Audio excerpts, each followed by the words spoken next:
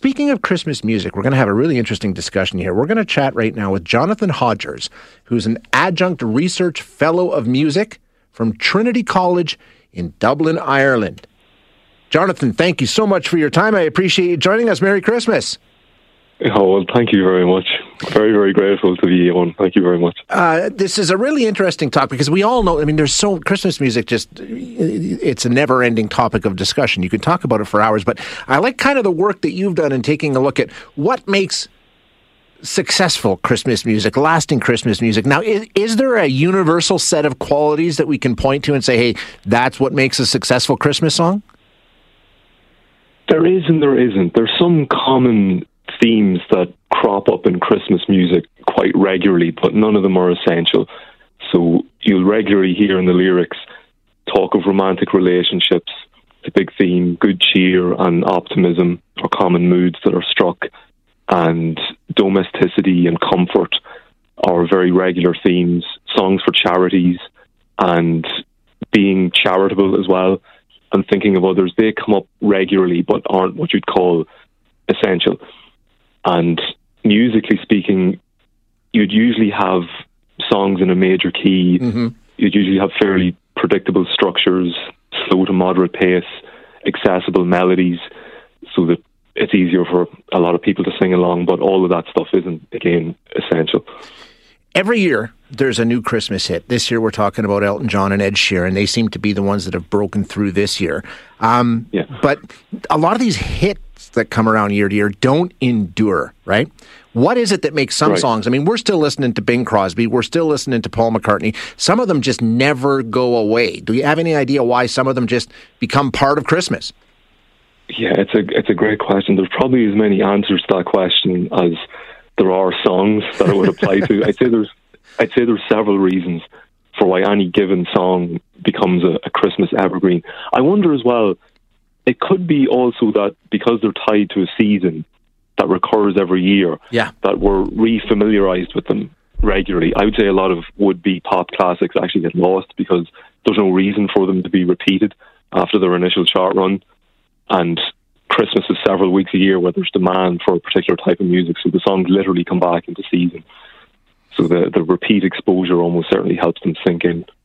And the tie to Christmas, we all get these feelings around Christmas, and we all know songs can transport us and take us back and trigger things, right? Music has that power. So those two things seem to work hand in hand pretty well.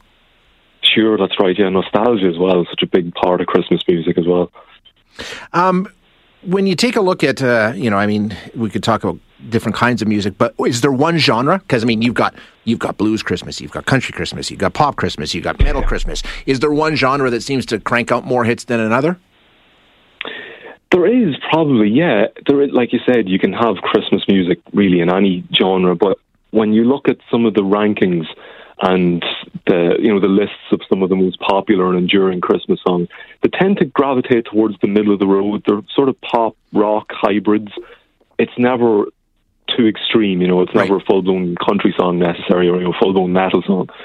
It's sometimes quite synthy, or sometimes it's glam rock. On this side of the Atlantic, for example, there's a lot of glam rock that has stuck around, like who? From the 70s.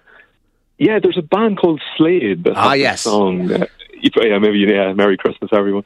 That's hung around a lot. There's another song by Wizard called I Wish It Could Be Christmas Every Day that's huge over here all the time. I don't know if it's the same in Canada. There definitely are. You're absolutely right. You've probably never heard of the 12 Days of Christmas by Bob and Doug McKenzie, right? I'm afraid I haven't. Yeah, no. See, and that's one that all Canadians know and love. It's a couple of guys that were on a Canadian TV show that did this spoof of 12 Days of Christmas. It's just legendary, but like you say, it depends on where their audience is, of course. Music, I think typically you've got almost traditional Christmas songs, and spins on them, Jingle Bell Rock, stuff like that. But then there's also other ones like John Lennon.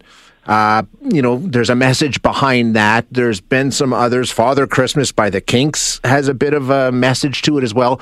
So, sure. Almost like protest songs that are Christmas songs. Yeah, it's strange that crops up fairly regularly. Like you said, there's that John Lennon song, obviously, and the Kinks track. And then there's the Band-Aid song as well. Yeah. That was enormous. And there's a couple of others. There's trying to think of his name. Rob Thomas, A New York Christmas was another one of those songs that's very socially conscious. Yeah. And really thinking, trying to think outside yourself and look out to society more broadly. Yeah, it is a curious aspect of Christmas music that it really does facilitate that almost protestish. But there's fertile ground for that, because there are a lot of people that dislike a lot of the traditional aspects of Christmas, especially the commercialization of it, right? And these sort of speak to that.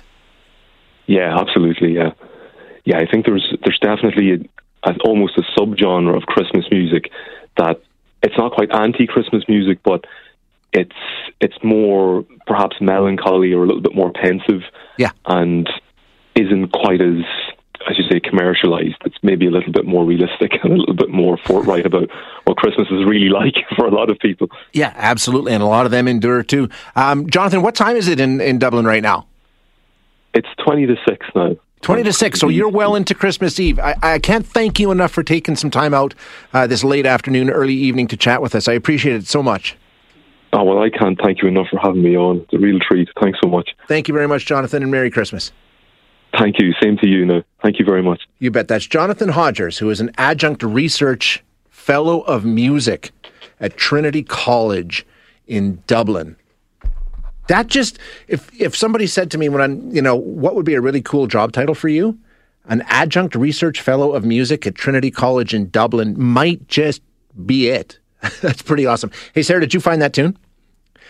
He was talking about one that's pretty big in Britain. I've heard it here. If you haven't heard it, Slade doing, what's it called, Sarah? Merry Christmas, everyone? Yeah, if I grab the right one, it's Merry Christmas, everyone. Merry Christmas, everyone by Slade. Let's play a bit of that. Going to the break. We'll be back right after this.